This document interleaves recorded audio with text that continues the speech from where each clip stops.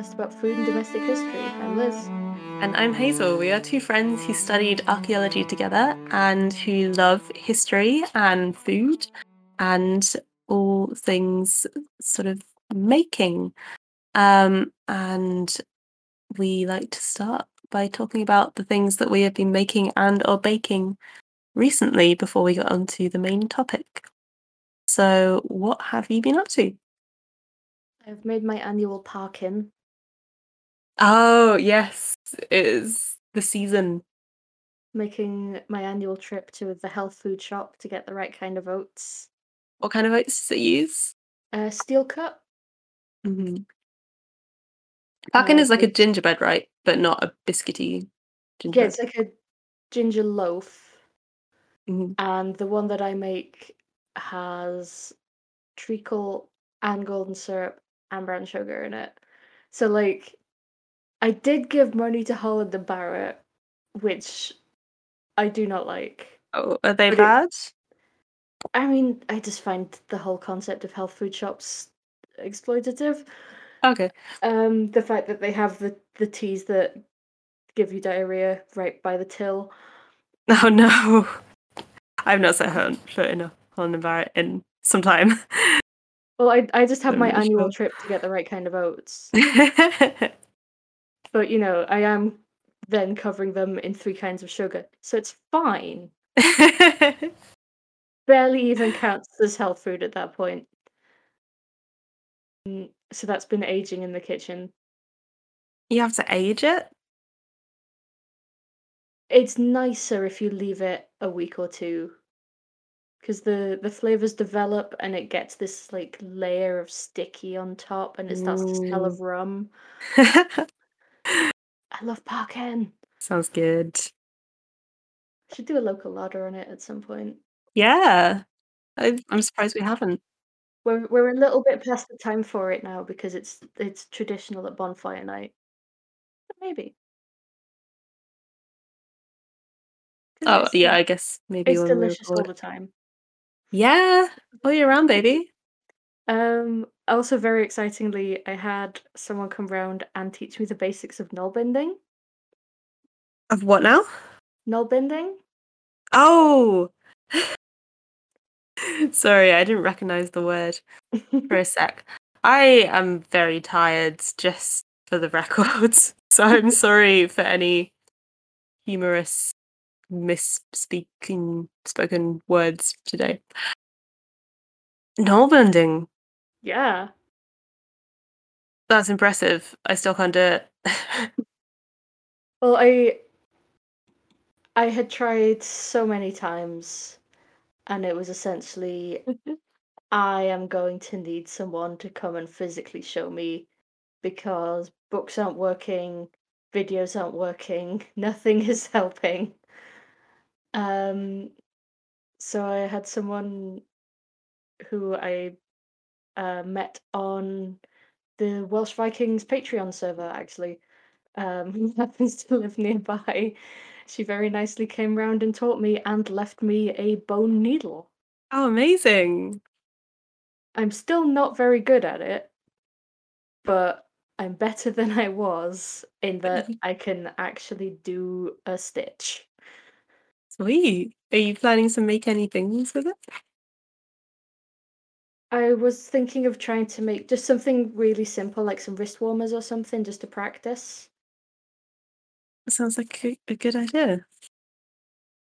So I'll probably do that soon, or at least attempt to. I'm trying to be optimistic, but also new crafts can be hard. I think you can do it. So what's this space? What have you been up to? Couple things. So I made a birthday cake for my dad. That's kind of the only baking I've done recently. It was a caramel cake. Oh. Which was it basically is like a dense sponge mix, but with light brown sugar instead of caster. Which is simple but delicious. And then I put I made it in like sandwich tins and then put strawberries in the middle and then icing and strawberries on top because we're not a big buttercream family. I mean, that does sound really good. It was good. Yeah. It was delicious. It went very well with the strawberry taste. But it means you have to eat it relatively quickly Oh before the no. strawberries like go weird. Which is terrible. Exactly. I know. I mean, whatever should we do? Um, and I started a new jumper. Knitting a new jumper, which is exciting for me because it is both my first ever color work project. That's Um, cool. well, I've done one before that I didn't finish, so I've done a little bit of color work before, but this one is a colorwork jumper in 4-ply, which is a finer weight of yarn than is usually used for jumpers. Yeah, Um, that's like sock weight, right? yeah, so it's gonna take a while, but it's real nice. The last I've only ever made one jumper, which is weird for someone who's been knitting for so long. I That only ever made that's genuinely surprising. yeah, considering you've made about like 200 in the same amount of time. And they're all great. But yeah, I've only made one and it was like 10 years ago. So it's about time. Um I made something that wasn't a shawl. So yeah, it's going great. It is. I'm gonna send you a picture. And I might pop some of my progress on the Wait, didn't you Twitter. make one with your hand spun? Did I? Oh, Wasn't that a jumper? I made a little vest. Oh, okay. Um, That's not a yeah. jumper. I don't know whether that counts. Anyway, yeah, I did do that and that was cool. But this Oh, is the one. that's a good jumper. I'm excited to see it. Yeah, it's great, isn't It's it? So the got picture that it's got lunar phases down the arms and across the chest, yes. and lots of very complicated looking design all over it. Um, yeah, I don't know why I thought this would be a good idea as like a beginner in color work, but yeah, it's blue and gold and it's got moons on it. And I'm very excited about that. If anyone listening is an avid knitter, you will likely have seen this before because it um, got shared around a lot a few years ago, I think. I don't know. I came late to the party, but I I've been wanting to do it for a while, so I'm happy about that. You say it's a complicated one for your first color work, and it absolutely is. But I am a great advocate for jumping in at the deep end with both feet on a new craft. The Yeah. second thing I ever knitted was a cable knit jumper. You learn a lot of skills very quickly. Exactly, and I feel like after this, nothing is going to be daunting. You will Um, be a color work expert. I wouldn't quite go that far. But yeah, I'm learning lots of new techniques. So yeah, it is good. Now then, I did say I was going to do this episode on a book that we mentioned. I can't remember which episode it was. It might have been Rhubarb, called Annals of the Caliph's Kitchens. Um, but I don't have that book yet, and I do have the White Hart Inn cookbook, so we're going to do that instead. Um, so this cookbook was published in 1759. So we're going back a fair way for this one then. We are. um, and it was written by William or Will Verrill, who at this time was the landlord of the White Hart Inn in Lewes, which is in the county of Sussex in England. And conveniently, that is very close to me. So the White Hart Inn is still there. And I haven't been there because it's now a hotel, but I've been past it many times. And actually, I was looking it up for this podcast. And it's got really bad reviews on TripAdvisor. So I don't know how much longer it's going to be a hotel. I mean, there are some very big hotels belonging to chains that have terrible reviews on TripAdvisor. That's true. But I guess they can afford to still keep them open. But the building is still there, and it has been some form of hostelry since the very early 18th century, which is a long time for a pub to continuously be trading. That's impressive. Yeah. So the town of Lewes is very well preserved, I think you would say. There's lots of old houses and buildings. And the White Hart was a very influential pub, inn, and sometimes hotel in the area. It originally was a grand house, kind of like a mansion belonging to the Dukes of Newcastle, which is very far away from Lewes. So it really is. Not sure what the deal is with that, but yeah. So it was originally a house, but it became a pub in apparently 1717, and it was run by a guy called Dick Verrill, who was the father of William Verrill, who wrote our cookbook. I love that we know all of these names. Yes. That just makes me very happy.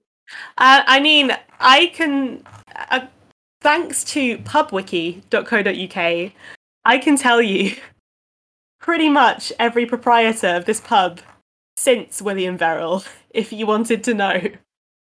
I am going to link to that website in the show notes. But I'm not going to tell you because there's a lot of them and it's very boring. But yeah, so Dick Verrill remodeled it into this very well-appointed inn called the White Hart. A hart, if anyone doesn't know, is a male deer. Do I have that right? Yeah. But not what I don't know the difference between a hart and a stag though.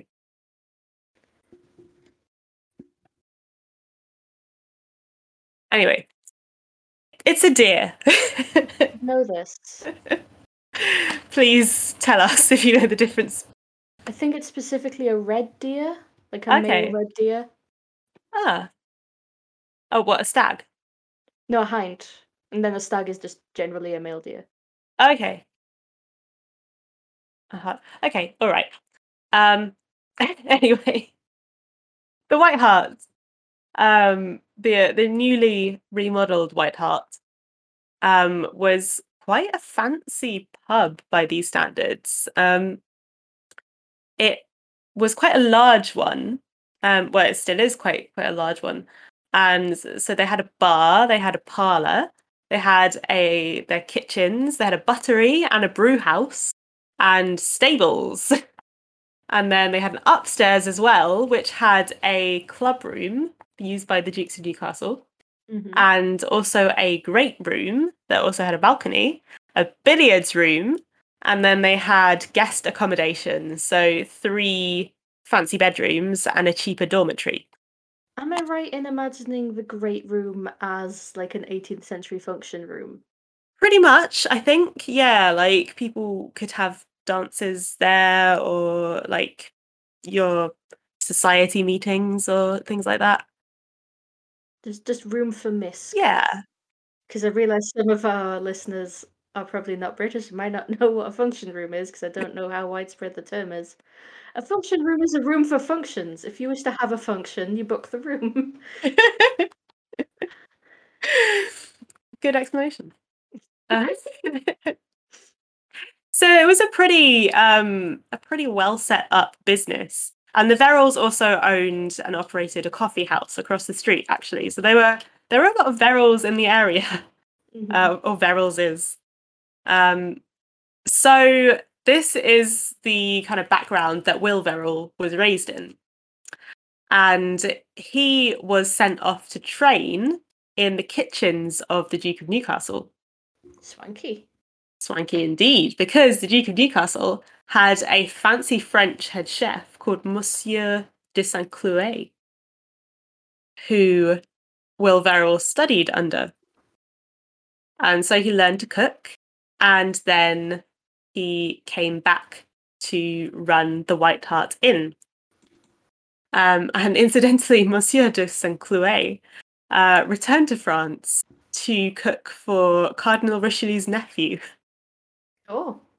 which William Verrill does not stop name dropping in this book. Um, so yeah, he takes over the running of the White Hart in 1737, and he immediately changes the menus and starts to cook in the French way. Oh. Fancy indeed. So he started to cook in the French way that he'd been taught. And he made quite a name for himself and for the inn as a reputation of a place that served good food. So the inn became very prosperous, for Will Ferrell's cooking, and Not Will also Ferrell. not Will Ferrell.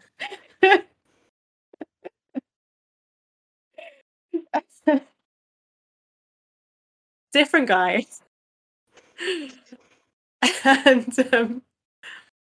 And but also it did very well because this was the era of the stagecoach.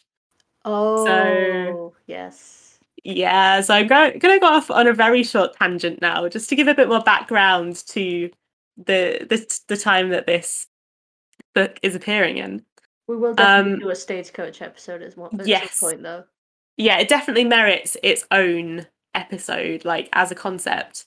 But in a nutshell, the stagecoach is the quickest way of like getting a bunch of people from place to place at this time.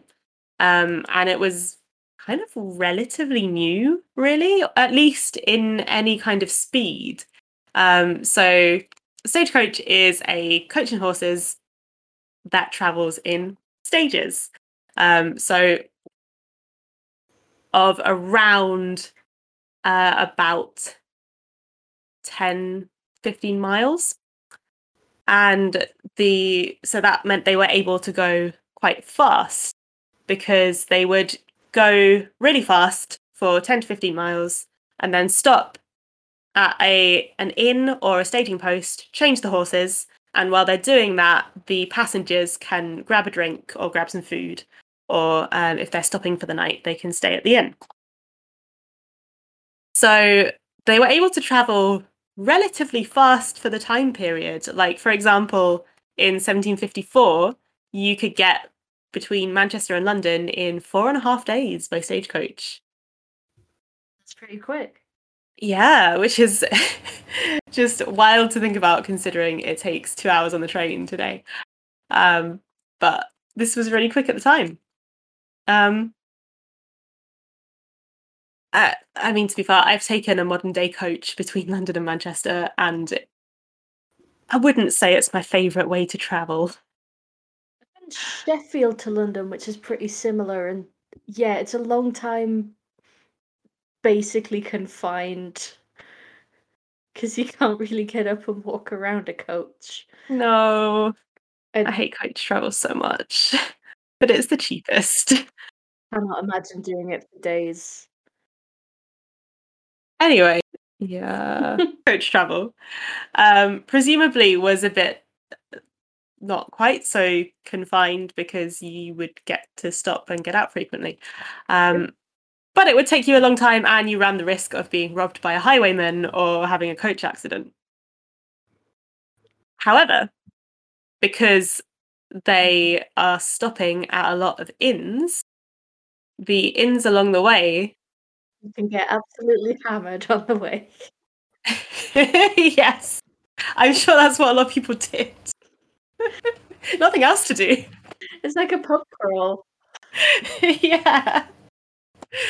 So because there are a lot, the inns that were on the coaching route did very good business as a result of this, because you've essentially got fresh customers coming to you directly to your door a few times a day. And so the White Hart would provide food, drink, and accommodation for people on the stagecoach route. As well as William Beryl's other side business, which was doing catering for well-to-do people in the area. So he would go and take over their kitchens for whatever, if they had a company coming over, they might call in Will Verrill to take over their kitchen for the day. I didn't know catering was such an old concept. Apparently so. If you need like a little something extra, get the guy who does good food at the inn.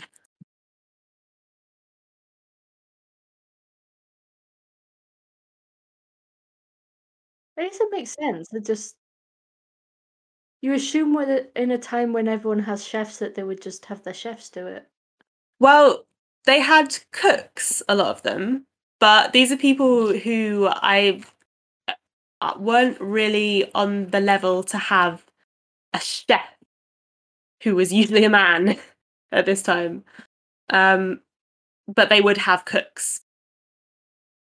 So it's the fancy French cooking that they're after, rather than the usual kind of things that their cook would make for them. Yeah. So in the preface to That makes his sense. book of recipes or receipts, he describes some of the things he does on his catering jobs. And I kind of love the way he writes as well. So this is from the beginning of the introduction. From a presumption of some small success from my friends, I venture to publish the following treatise. To pretend to write for fame would ill become a person in my sphere of life, who am no more than what is vulgarly called a poor publican. 'Twould be an unparalleled piece of imprudence, and wholly incompatible to reason and the nature of things. 'Twill be sufficient for me that it meets with the approbation amongst my friends and acquaintances, as may justify me for the pains I have taken to collect them together. The chief end and design of this part of my little volume is to show both to the experienced and unexperienced in the business the whole and simple art of the most modern and best French cookery. To lay down... yeah, it's... This feels like a humble brag. Like, I don't want any sort of fame or praise. I just want to show you that I make the best and most up-to-date food. A lot of this introduction is just kind of him complaining about when he goes to cook in other people's houses and they've only got one frying pan, or like their cook doesn't know how to like properly fillet a chicken. And of course, he can do things much better over at his kitchen in the White Hart. Yeah, so he goes over to cater a party for this guy, and he introduces himself to the cook and is like, "All right, where's all your cooking stuff?" And she goes, "Oh, la, sir, we've only got that one saucepan." And he's like aghast. And he sends back to the White Hart Inn to have his pots and pans brought over.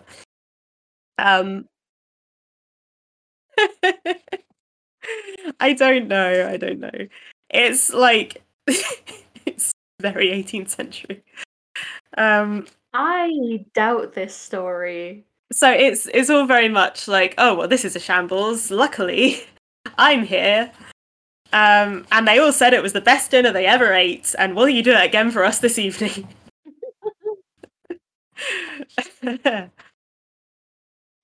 Yeah, and he kind of sort of gently makes fun at English food a bit as well. It's like, you don't need to boil things for that long. Trust me, I know French cookery. Which, I mean, to be fair, people were boiling things for a long time. Yeah, he probably wasn't wrong in that particular instance. Yeah, I mean, by all accounts, he was actually a good cook. Not just his own account. Well, his business was successful. And a lot of the things in the book do sound very delicious, to be fair. He name drops Monsieur Clouet all the time. Of course he does. Don't you know? I studied under the French. My patron, Lady Catherine de Bourgh. But I mean, that's part of his marketing, so I won't True. hold it against him too much. I mean, I would a little bit. But he does make the points, which again I think like a lot of people talk about in modern like celebrity chef days of like you just need good ingredients, you know, as fresh from the garden as you can get them. You need some good meat and some decent utensils, and you know, then you'll be able to make some real good food. And yeah, so when he's complaining about people boiling things for too long, he's saying, oh, if you do that, you're ruining this meat that thousands of families would leap at the chance to get. So don't ruin the good stuff. I mean, he is right about that. Boiling meat is the worst way to cook it. It's awful. Well, he still says you can boil it, but no longer than the meat is thoroughly boiled to eat. It was the fashion. It was. Boiled meat, it's bad.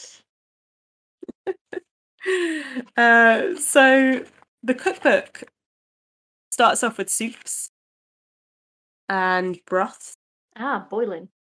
Yes, a lot of boiling and potages or potages. There's a recipe here for potage à la reine. What queen I know not. What is in the Queen's pottage?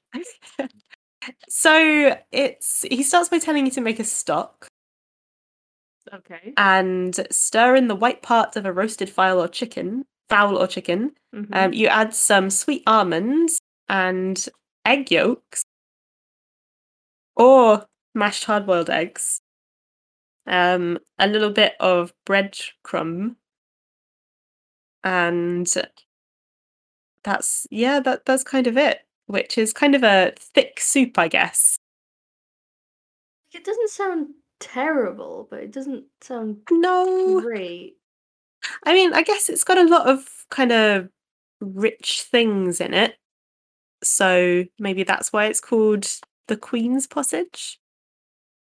He does also include a recipe for peas pottage, which is a very, very old dish, and a peasant dish. Except he calls it potage à la purée verte. Naturally. Because everything's fancier in French. But it's the same thing. But what I thought was interesting about this recipe is he tells you how to make it in both summer and winter. Oh, because different things are available. Exactly. So he tells you how to make it with fresh peas. And he also says for the winter season, make use of blue peas, which are always to be had in London. And you can make it green using spinach juice. Making fake fresh peas. Essentially, yeah. So you can, because if you've ever used boiled peas, I know you don't eat them, Liz, but they are not the greenest. They're a bit sludgy looking. So yeah, use a bit of ye old natural food colouring to make it look fresh and appealing. So we've got our soups. We've got our fish courses, which, amusingly, he says, fish being the second first course dish takes its place next. Mr. Clue never boiled any fish of any sort in the plain way, and as almost everybody knows the easy method of dressing them so and their proper sauces, 'twill be needless to put it down here. So one of those things that everyone just knows. Thanks. Yeah, thanks. So he's only giving a few really fancy fish dishes. But he also mentions these are the recipes for the removes. And I had to look up what a remove is. And it turns out that in pre-Russian service dining, a remove is a dish that is like replaced. So all the dishes of one course will be put on the table together. Mm-hmm. And then a couple of them get removed and replaced with something else, and that's the remove dish. Interesting. Apparently. So apparently fish is good for that. I guess you don't want fish sitting out too long, even if it has been cooked. Yeah, that's true. So we've got turbot in the Italian way, including Rhenish wine, some lemons, a little pepper and salt. So this I can get behind. Yeah, sounds quite nice actually. So we've got a nice sauce, a nice marinade. We've got salmon or crevette, salmon with shrimp sauce. We've got pike, so some more unusual fish for us in the modern day. Mm-hmm. And then we've got carp, which everything I've heard about carp is that unless you use river carp, it's disgusting. So I assume it's river carp, but this is carps done in the court fashion. What does that involve? It pretty much just involves stewing them and serving them with a fancy sauce. That's it. But I do like his style of writing because he uses a lot of like abbreviations and stuff, which gives you this like you can imagine this guy talking. So for example, he says, "Dish up your fish, add the juice of a lemon, and pour hot upon him." He's gonna rush this guy. Yes. So we've now got our meat dishes, which are quite a lot of the usual roast, served with different kinds of sauces and with different side dishes. And we've got some smaller dishes as well. So, for example, this one is quite interesting. Fricassee of eels with champagne. Okay. Which is a combination. I mean, if you think about it, that's just fish and white wine. I mean, yeah, that's true. That's true. It's swanky fish and white wine. I think I always just associate eels with jellied eel.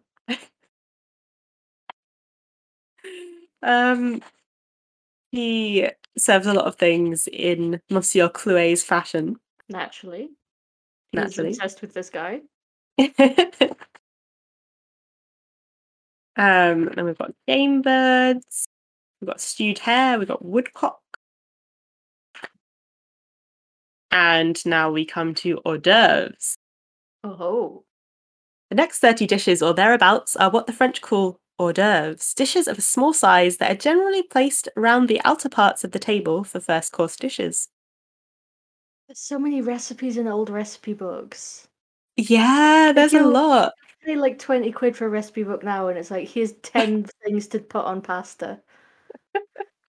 A lot of this sounds really nice actually though, so I'd love to try making a bunch of these sometime.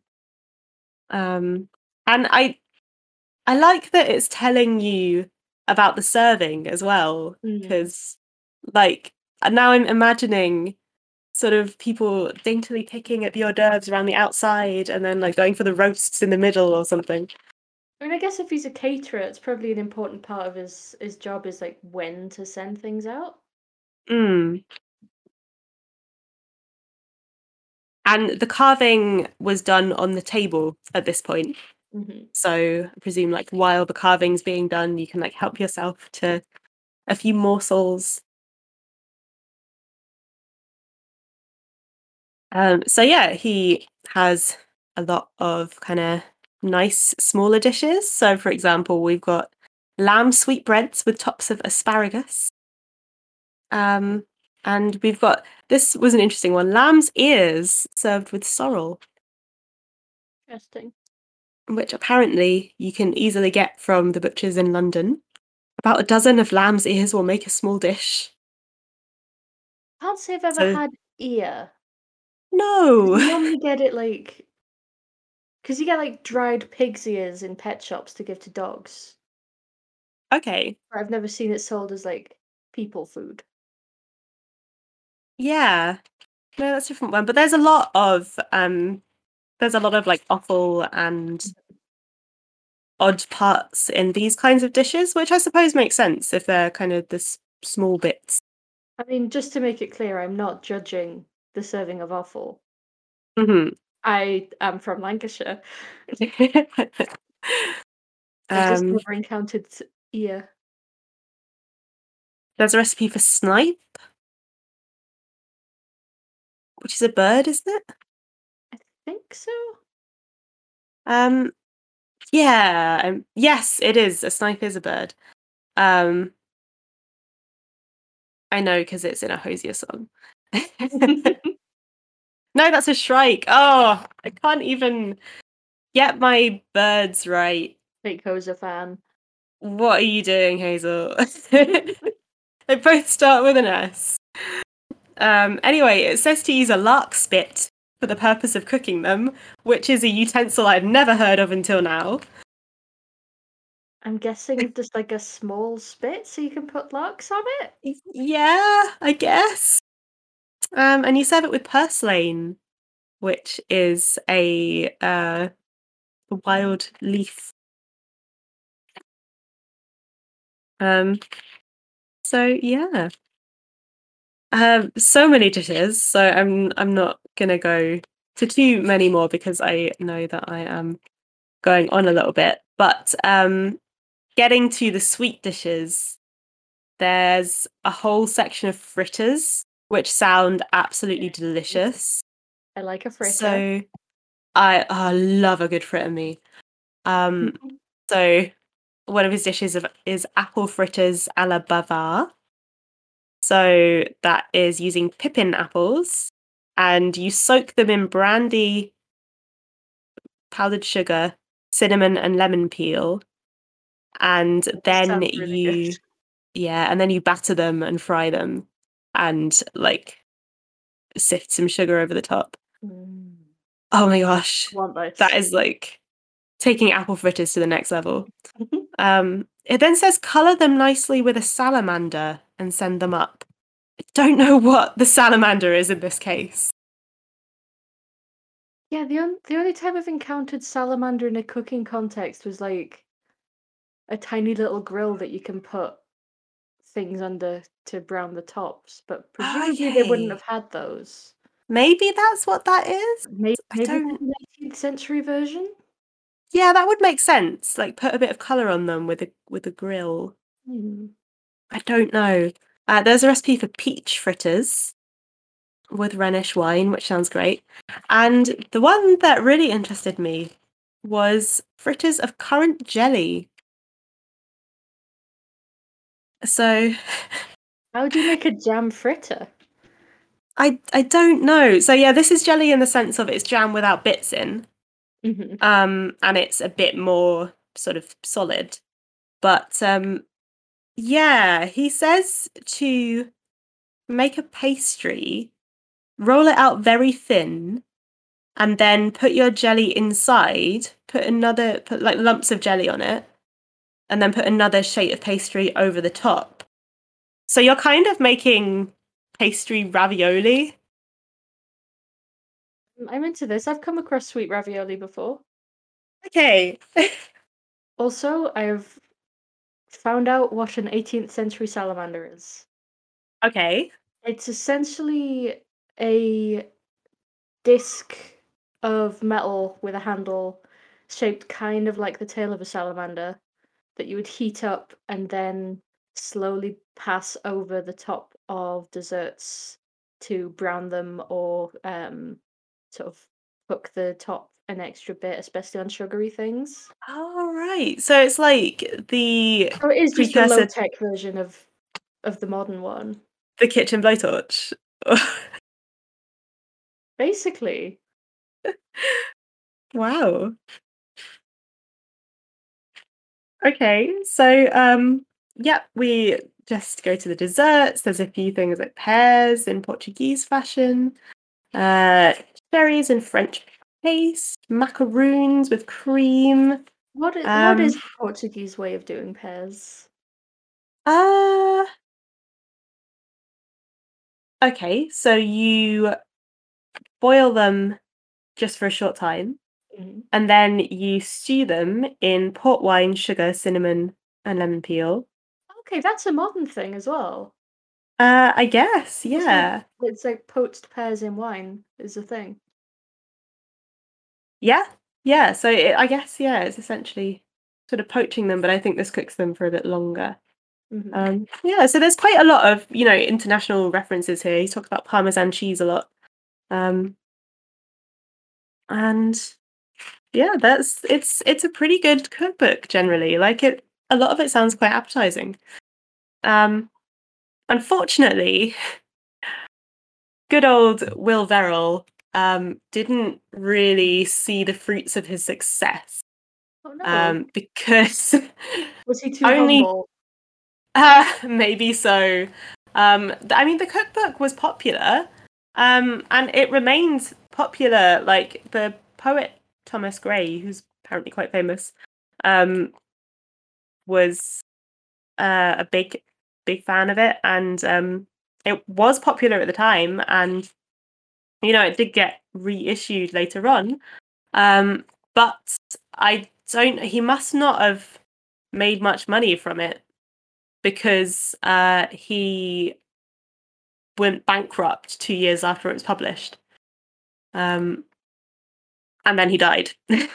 So Oh, yeah, definitely too humble. It's what it was. he died of humility. um, so it's yeah, the ending is a bit of a mystery, really. Not exactly sure what went on, but Sorry, I thought you meant the ending of the cookbook, like it was some Edwin Drood thing that he didn't finish writing his cookbook. How does this recipe end? We'll never know. it was a coded reference to yeah. No, it's a bit of an abrupt end to the tale of William Verrill. Mm. However, his cookery book did survive and continued to be reprinted, and his legacy, his culinary legacy, lives on. Um, and we're talking about it today. So there we go. It does feel like an interesting era of cookbook, I think, where you can see the modern stuff coming in, but you still got things like let's just boil this for ages and not see Yeah. it, and then it'll be great. There's some things in there that are obviously super traditional. And it's interesting as well in that it's French cookery, but for an English audience. So you've still got like your um, puddings and your pottages and all sorts. Mm. Um, oh, there's a recipe for curry in here as well. Nice. Sorry, don't know what happened there. Nice. Yeah, including turmeric, coriander, cumin, cayenne pepper. Um, I mean, that sounds good to me. yeah, and he doesn't put raisins in it. Yes, good man. Are you anti-raisin? I'm so anti-raisin, especially in curry. I'm gonna have to disagree with you there. Oh no. I like a bit of That's it. fruit with my spice. That's it. That's the end of the podcast. We're going our separate ways. It's Raisin Gate. Um, so yeah, if you want to suggest an episode or tell us your opinion on fruit in curry, you can email breadandthreadpodcast@gmail.com. You can also find us on Twitter at Bread and Thread, where you can find teasers for upcoming episodes, things that we retweet. So I was about to say reblog. You don't do that on Twitter, apparently. And also pictures of things that we talk about on the podcast. And I will put up a picture of the White Hart Inn, so you can see the building that the man himself worked in. We are also on the website where you do reblog things, Tumblr, which is You can tell which one I use more often. I mean, me too, to be fair. I mainly use Twitter for work. But yeah, similar things to what there is on Twitter, plus, yeah, it's occasionally reblogging stuff. Um, we get we get occasional asks on the Tumblr, which is nice because it's a bit more social than Twitter, I think. We are also on YouTube, Bread and Thread again, where you can find YouTube video versions of our audio episodes, just as a format that some people prefer. And we are on Patreon. If you want to help Yes. us, help me buy raisins. Or if you prefer to buy the specific kind of oats to make my great grandmother's parkin. Raisins are an unauthorized use of the Patreon fund. That is not what the people pay for. Can I use it to buy steel cut oats? I'll consent to that. Because I do need to make my great grandmother's parkin every year. It's just a thing that I do. Um, so I mean, yeah, that's imperative. that is patreon.com/breadandthread. And is that it? Have we said the email? We have, yeah, we haven't said what is Yeah. on the Patreon, which Oh, is right. monthly recipes and access to a Discord server. So thank you for listening, and we'll see you next time. Ba, ba, ba, ba, ba, ba.